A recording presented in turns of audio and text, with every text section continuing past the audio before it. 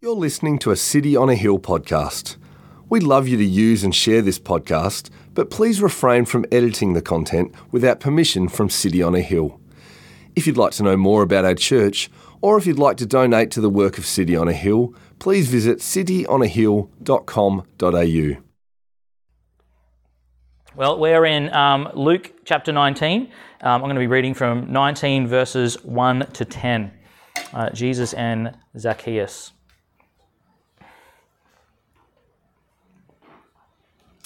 He, Jesus, entered Jericho and was passing through.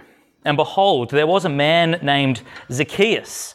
He was a chief tax collector and was rich. And he was seeking to see who Jesus was. But on account of the crowd, he could not, because he was small in stature. So he ran on ahead and climbed up into a sycamore tree to see him, for he was about to pass that way. And when Jesus came to the place, he looked up and said to him, "Zacchaeus, hurry and come down, for I must stay at your house today." So he hurried and came down and received him joyfully. And when they saw it, they all grumbled. "He has gone in to be the guest of a man who is a sinner." And Zacchaeus stood and said to the Lord, "Behold, Lord, the half of my goods I give to the poor, and if I have defrauded anyone of anything, I restore it fourfold." And Jesus said to him, "Today salvation has come to this house, since he also is a son of Abraham. For the Son of Man came to seek and save the lost." This is the word of the Lord. Well, as we do come to this important time together, let me pray for us. Let us ask that God would do what only he can do. Our dearest Heavenly Father, we do thank you and praise you for this opportunity to be able to meet together, both online and in person. We thank you for the gift to us of Jesus Christ, your Son, who lived the perfect life, who died our death, and who has risen again to new life, who gives us hope for this life and the life to come. I pray that in these next few minutes, you would take my weak words, you'd make them strong, you'd take our hard hearts and make them soft to hear what it is that you would have us hear this day. Be with us all, we pray, and change us and lead us by your Holy Spirit. It's in Jesus' name we pray. Amen. Well, church, we are, as I mentioned, we're in the last week of our encounter series. And as we've seen, Jesus has had a number of significant encounters with people all the way through the Gospel of Luke. We're in chapter 19, which is, incidentally, towards the tail end of Jesus's ministry, earthly ministry on earth.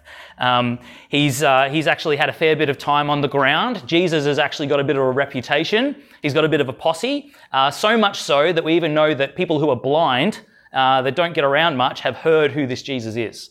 The context of the passage we're in, just before in the previous chapter, there was a blind man who was on the outskirts of the city of Jericho, where Jesus is going in now, and he heard that Jesus was going past. And he cried out to Jesus and said, "Jesus, help me recover my sight." And Jesus did only what Jesus could do. And he did, and the blind man followed. And so Jesus is now got quite a name for himself.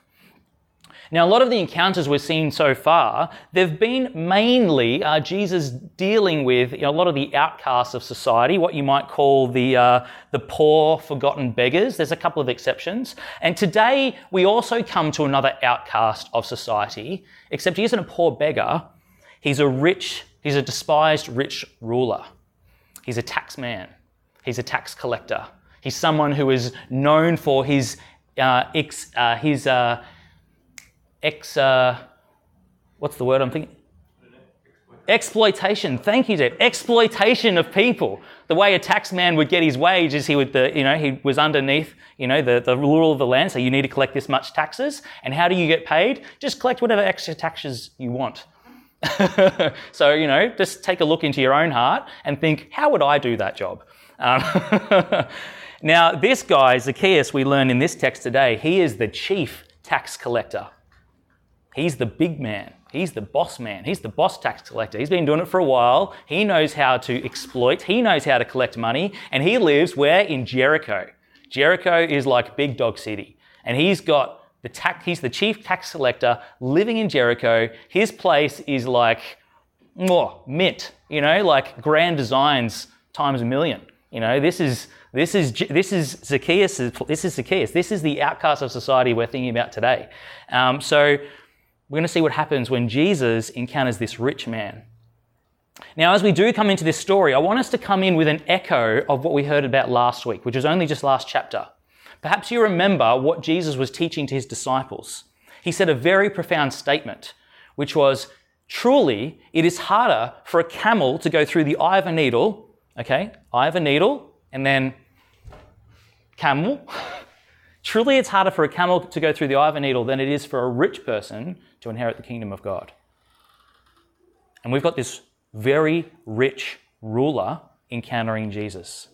Jesus finishes that parable after the disciples are like, what happens? Jesus finishes that parable and he says, it is impossible for man, but it is possible for God. What is impossible with man is possible with God. Today, in our passage, we get to see what it looks like when God makes impossible saving possible.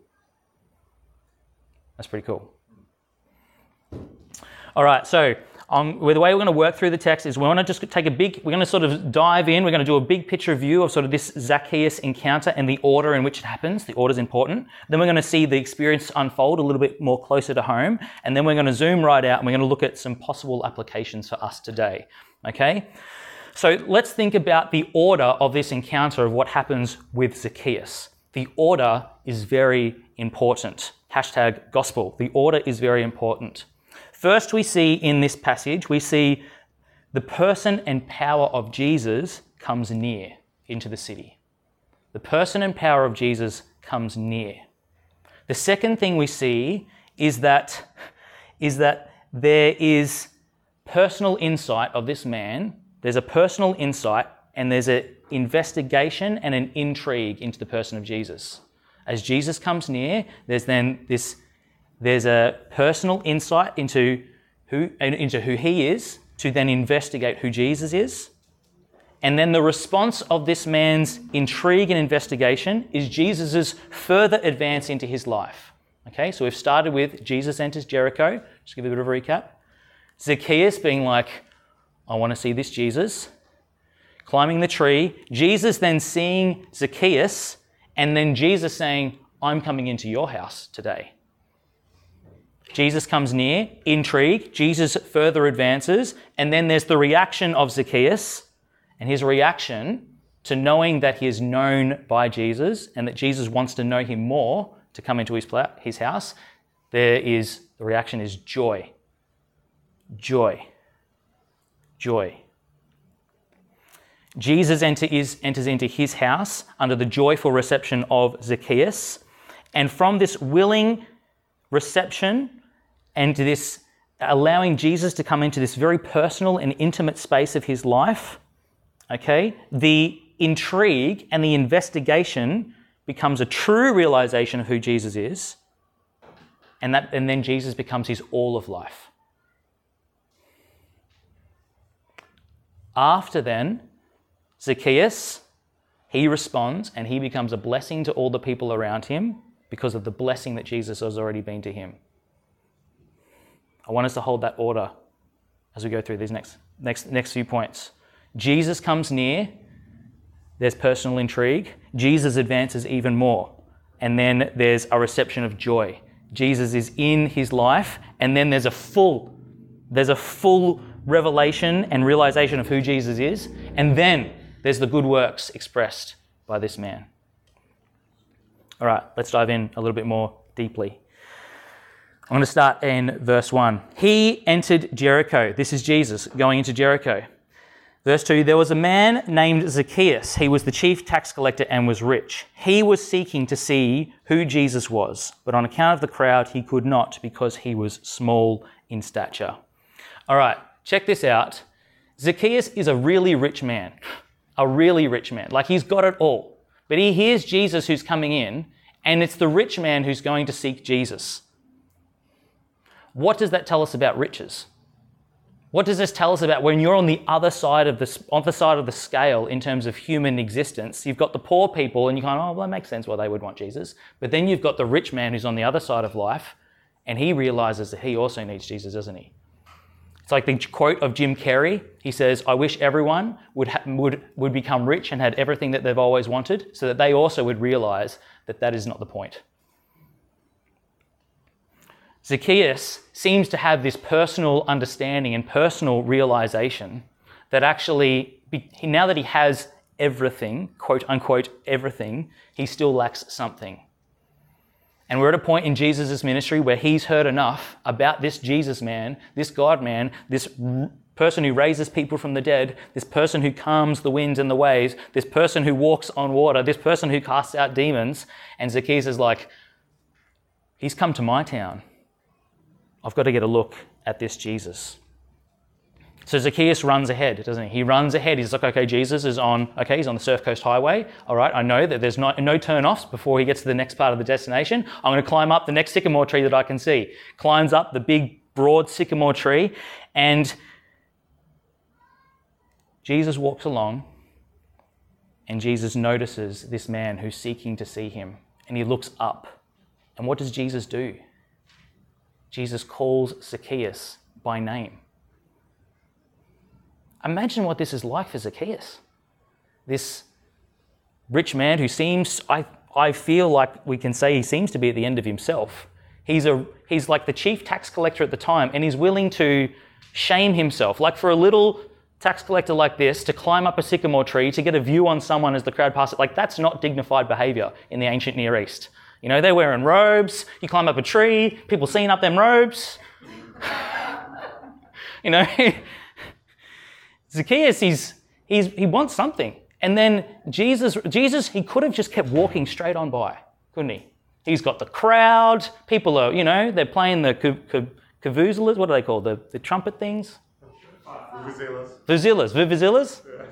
Kazoos? Yeah, they've got kazoos. Someone found a kazoo. Yeah. Someone's got a tambourine. They were invented by then. He's just healed a blind man, and there's just a rich dude up the tree.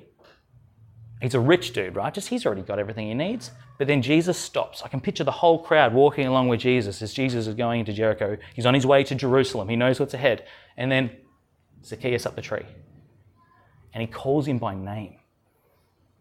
Zacchaeus. Zacchaeus. I love it. Hurry up and come down, for I must stay at your house today. That's cool. That's cool. Jesus enters in. Jesus wants to come into the lives of those that are seeking him, doesn't he? It tells us that Jesus wants to come into the lives of those that are seeking him. Now, just side note, I love the authority of Jesus in this moment. Like Zacchaeus' house, you know, Grand Designs, time a million. Jesus is going through Jericho. He's like, where do I want to stay tonight? I guess I'm son of the living God. I probably can pick Zacchaeus' place, you know. You know, it's going to get hard in Jerusalem. You know, there's a cross there. Maybe we just try and have, you know, some little bit of respite. Anyway, Jesus does what he wants. But importantly, we see Zacchaeus receive Jesus, doesn't he? He receives that self-invite by Jesus. Jesus didn't have to be impressed by Zacchaeus. Zacchaeus didn't have to do anything special. Zacchaeus didn't have to clean up his house before Jesus came over. Jesus has said, I'm coming over, and just Zacchaeus joyfully said, yes. So this is what is so different, I think, to so many of what we see in many of the characters in Jesus' ministry, many of the Pharisees, many of the religious people, even many people today. There is always an open invitation for Jesus to come over into your life, to come into your house. But so many people aren't willing to let Jesus enter in because they think that they know what Jesus is really about. And they're not willing to actually open up just that little bit to be like, well, maybe if I sit around the table with Jesus, I'll hear a little bit about who Jesus really is, and not who my workmate or my family member or whoever it is, the news or the TikTok is telling me about who Jesus is. Zacchaeus shows reception to Jesus, which I think we can all learn from, that when Jesus is almost knocking on the door and starting to push it open, we say, yeah, come on, Jesus, let's chat.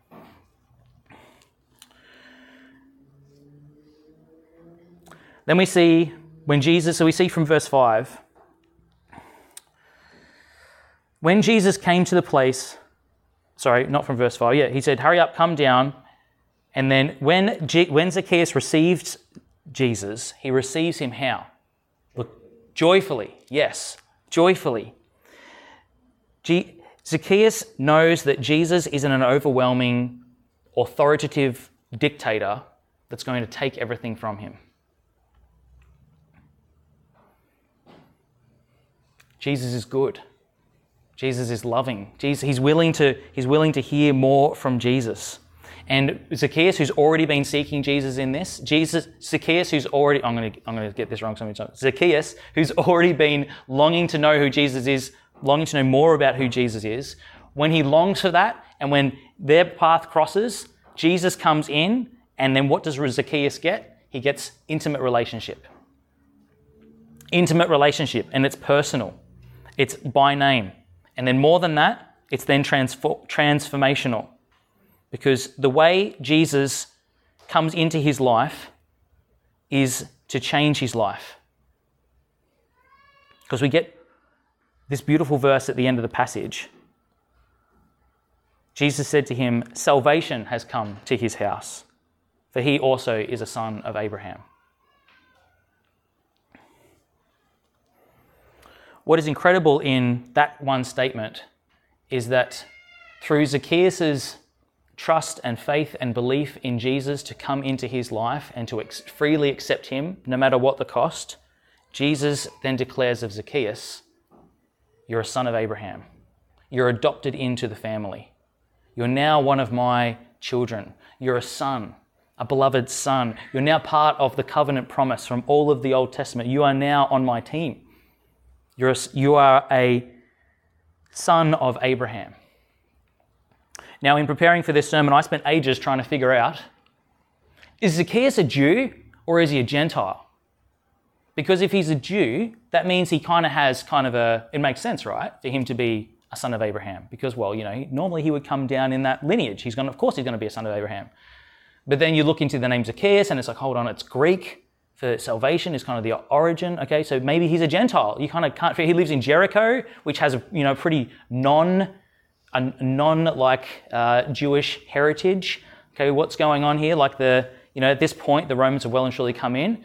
But I think it very intentionally doesn't tell us if Zacchaeus is a Jew or a Gentile, because we get to the end and it tells us that it's not about how Zacchaeus starts.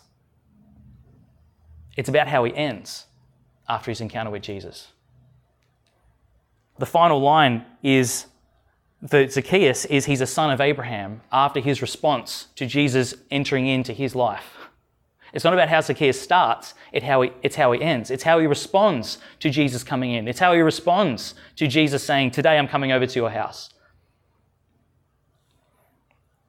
We can so often get hung up about our past life, all the wrong that we've done, all the sin that we've committed, all the people that we've let down, all the ways we've let ourselves down, all the ways that we've let God down, all the ways that we'll say to ourselves, because I've done this, God will never accept me. Because I've done this, I could never come to church today. Because I'm like this, I could never. Zacchaeus is in that boat. He's a chief tax collector.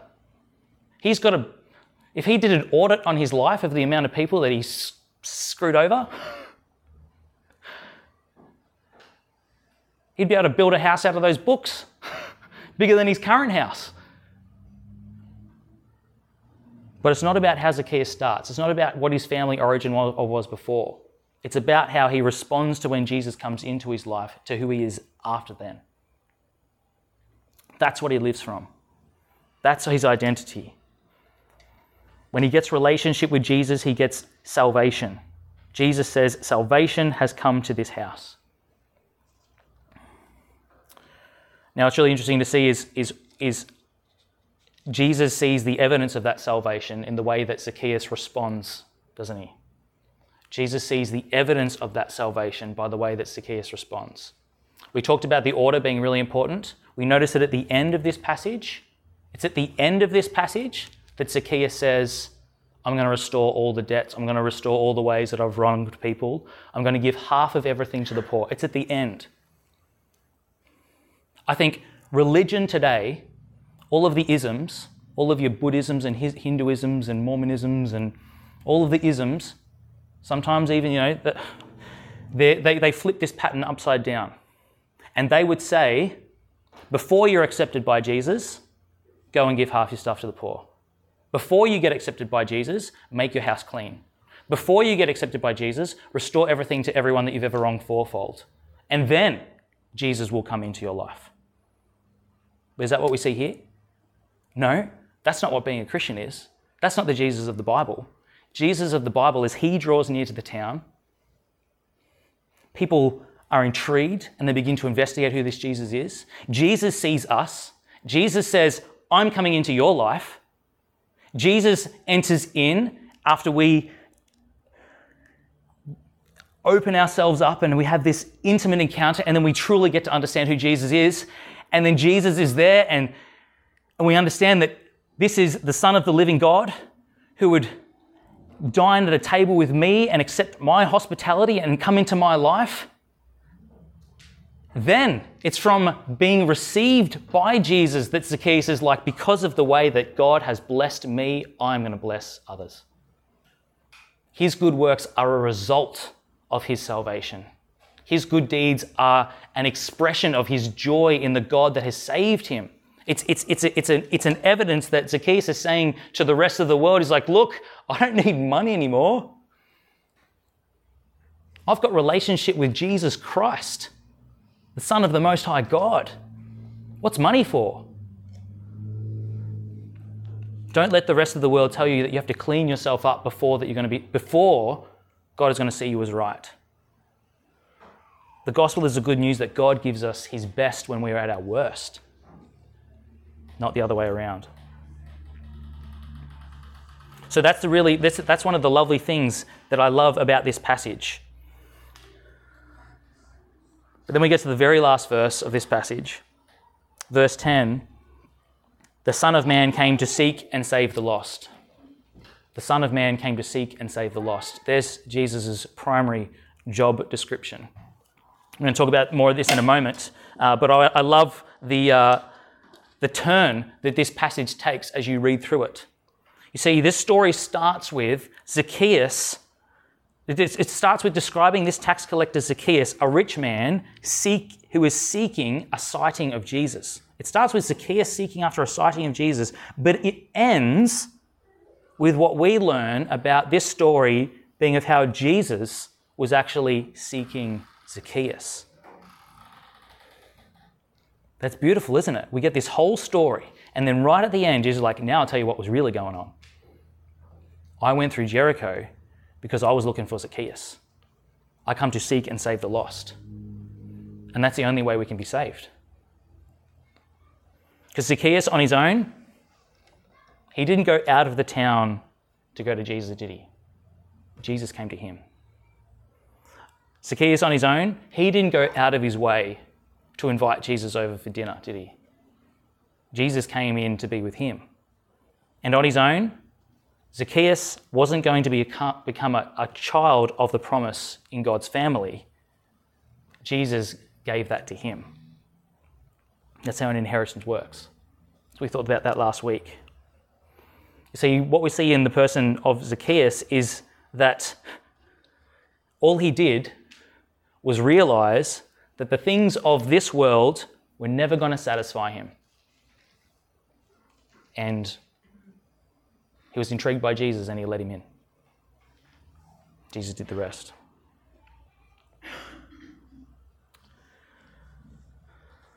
So, what are some application points in the way that we're going to bring this story down to our level, into our time today? We've got a couple to think about. The first one I want to think about for us, in light of Zacchaeus, is our active seeking. I want us to think about our active seeking. We need to see that in this passage, seeking Jesus is an active, pursuing, running process. It's not sitting and doing nothing in a pit of laziness and despair and expecting God's presence to just show up. I know this is a hard point to hear for many of us, but in the politically correct PC white bread culture that we read today, people just have this grand sense of expectation that everything will come to them. And that's not how we see God working here in the Bible, is it? Zacchaeus, he was intrigued by Jesus. He wants to investigate Jesus. He didn't just stay at home. Oh, this is really meant to happen. Oh, if it's really meant to happen, I'm just going to lie down and God will do the rest. Because God's good, isn't he? No, there's still human responsibility. There's still God at work, drawing people to himself, being the fragrance and aroma of life that is attractive, but there's still also the personal responsibility of approach and submission and yielding to the lordship of Jesus and seeking after him.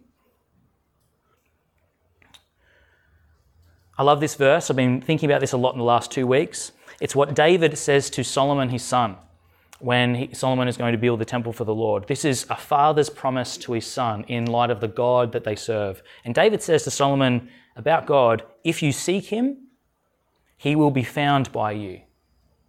If you forsake him, he will cast you off forever.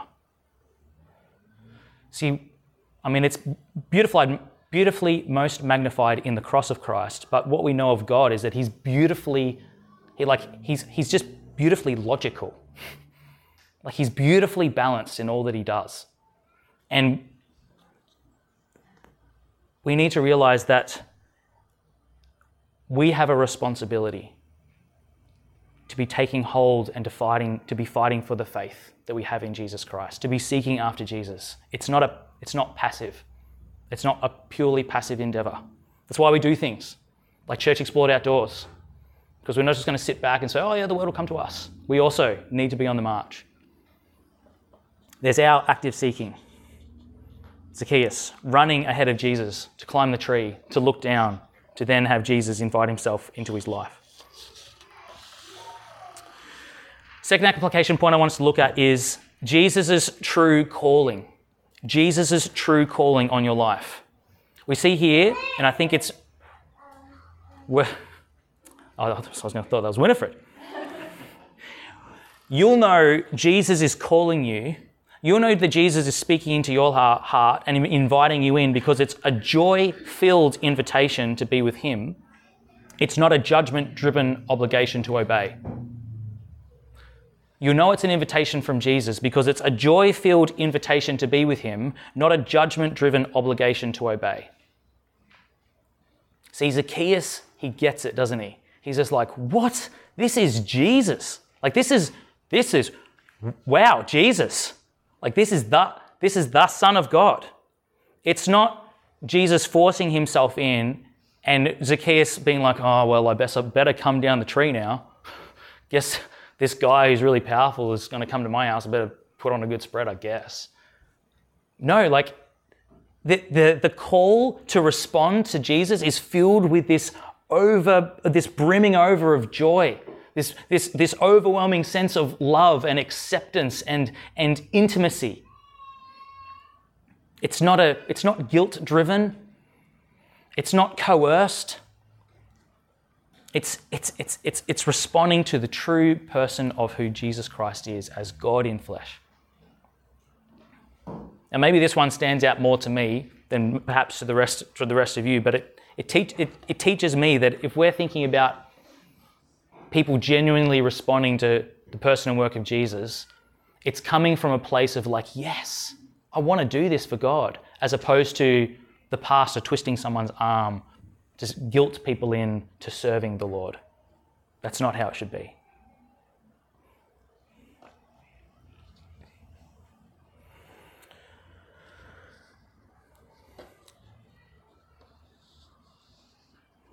The other one I want us to think about is hope for all from this passage.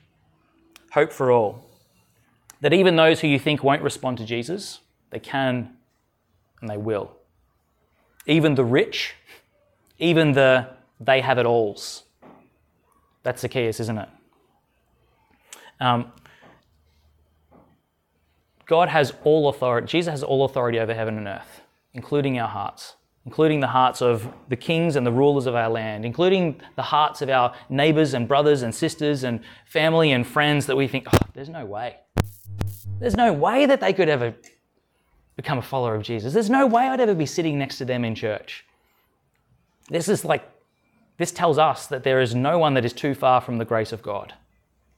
It's almost like precursor to Saul becoming Paul in his Damascus Road experience of seeing Jesus along the road.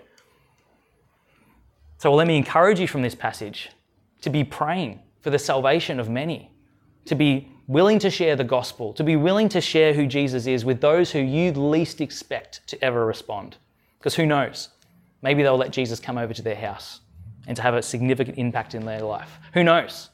Maybe that you'll be hearing them say, oh, look, I'm just going to give half my stuff to the poor because Jesus is so good.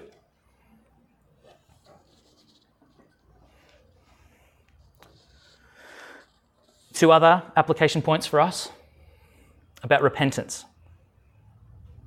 Realistic repentance expectation. One realistic repentance expectation is that for us all, for anyone responding to Jesus, it's going to come with the world's rejection and judgment. Truly responding to Jesus will come with the world's rejection and judgment. We see it happen for Zacchaeus, don't we? Zacchaeus, he gets the invitation from Jesus. Jesus says, hurry, come down, I must stay at your house today. So he hurried and he came down and received him joyfully. Verse 7, and when they saw it, this is the crowd, this is Jesus' posse. These are like, oh yeah, we love Jesus. Jesus is awesome. When they saw it, they all celebrated? No. They all were like, wow, Jesus saved this tax collector. He's going to go to his place. No. They all grumbled. He has gone in to be the guest of a man who is a sinner.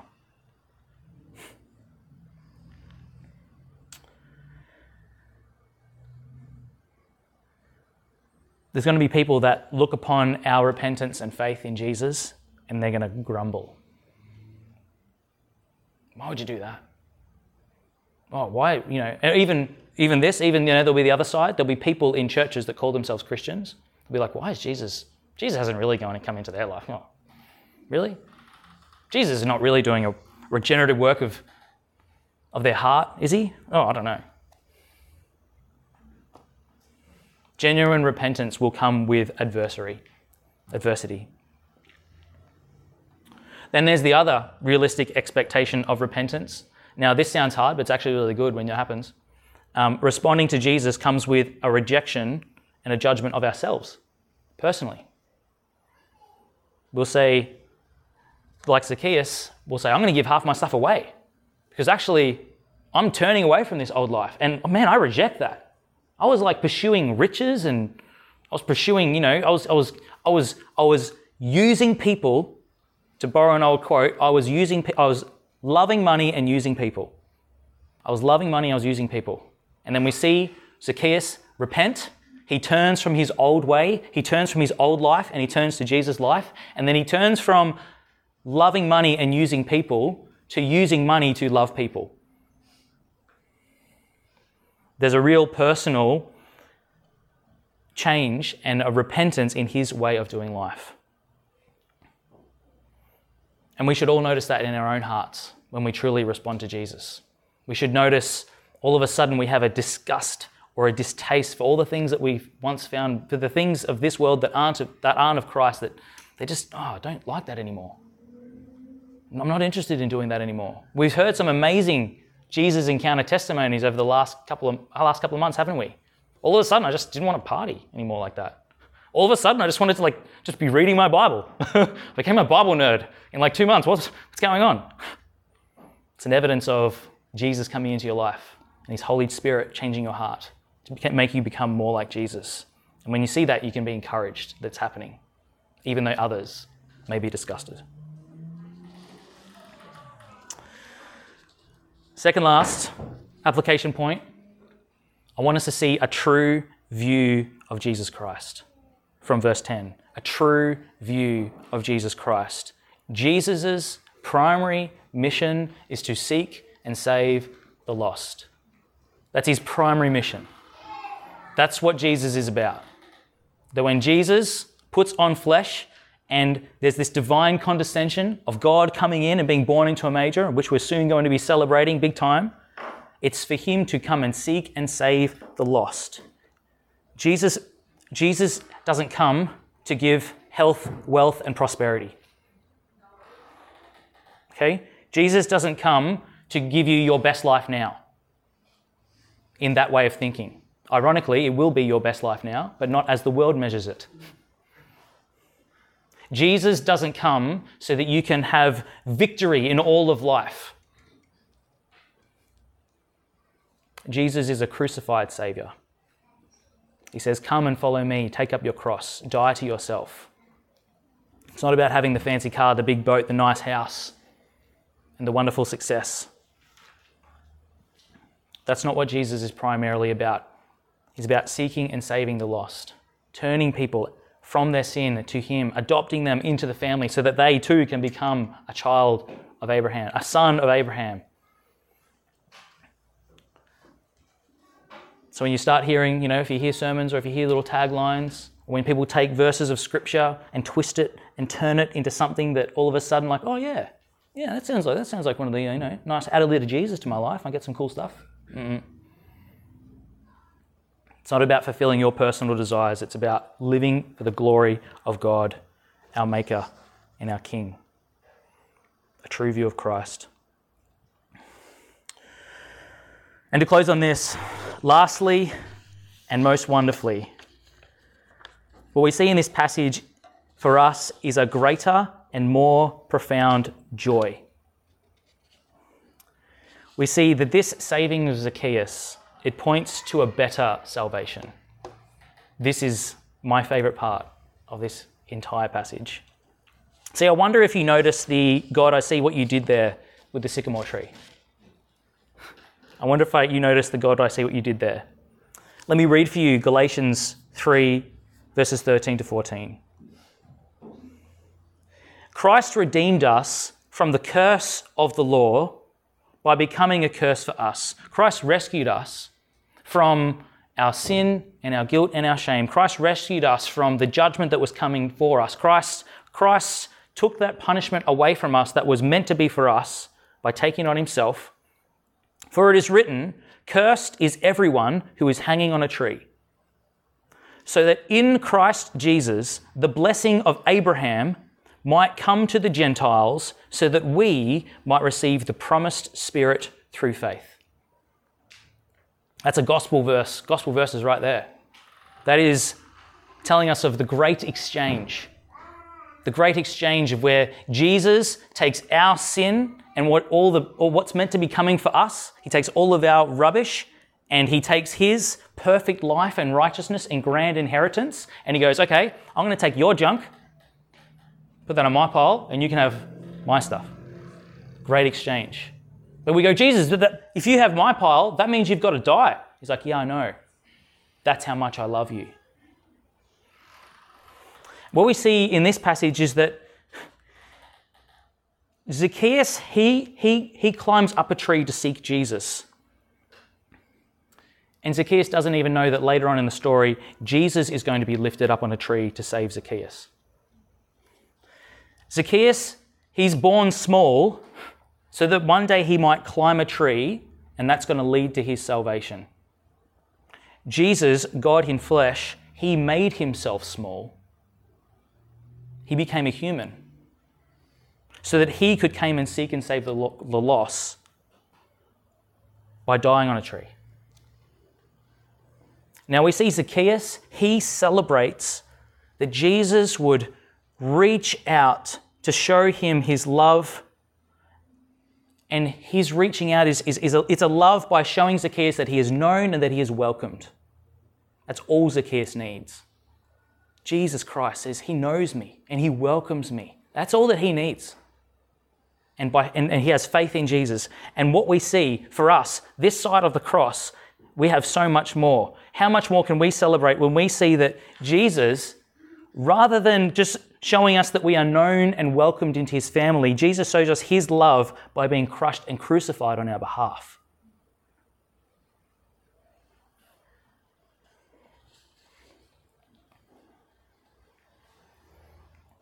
For we see on our own, we aren't going to be going out of town to see Jesus. Jesus, he came to us, didn't he? On our own, we aren't going to be, we didn't go out of our way to be inviting Jesus in. Jesus came to us and through others so that we could meet him and so that we could be with him.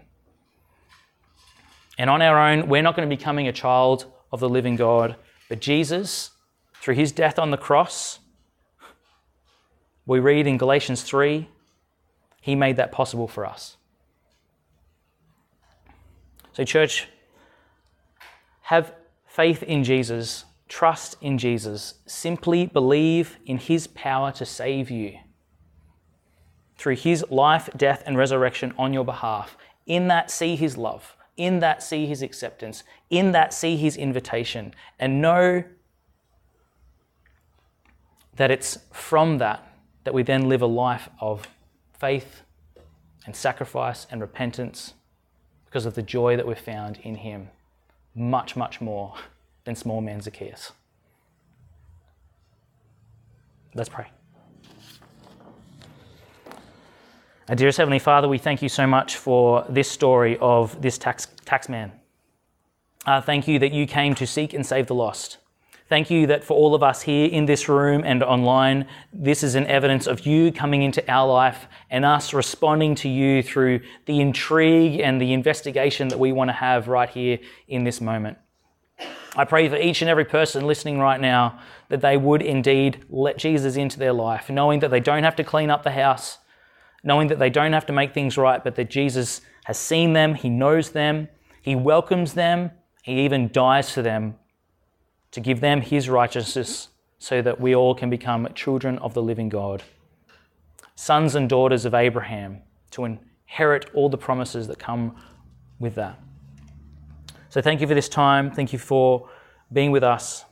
Help us to live lives that bear fruit in keeping with repentance, as each day we seek to live with Jesus as our Lord, Saviour, best friend and treasure. In his name we pray. Amen. Thank you for listening to our podcast.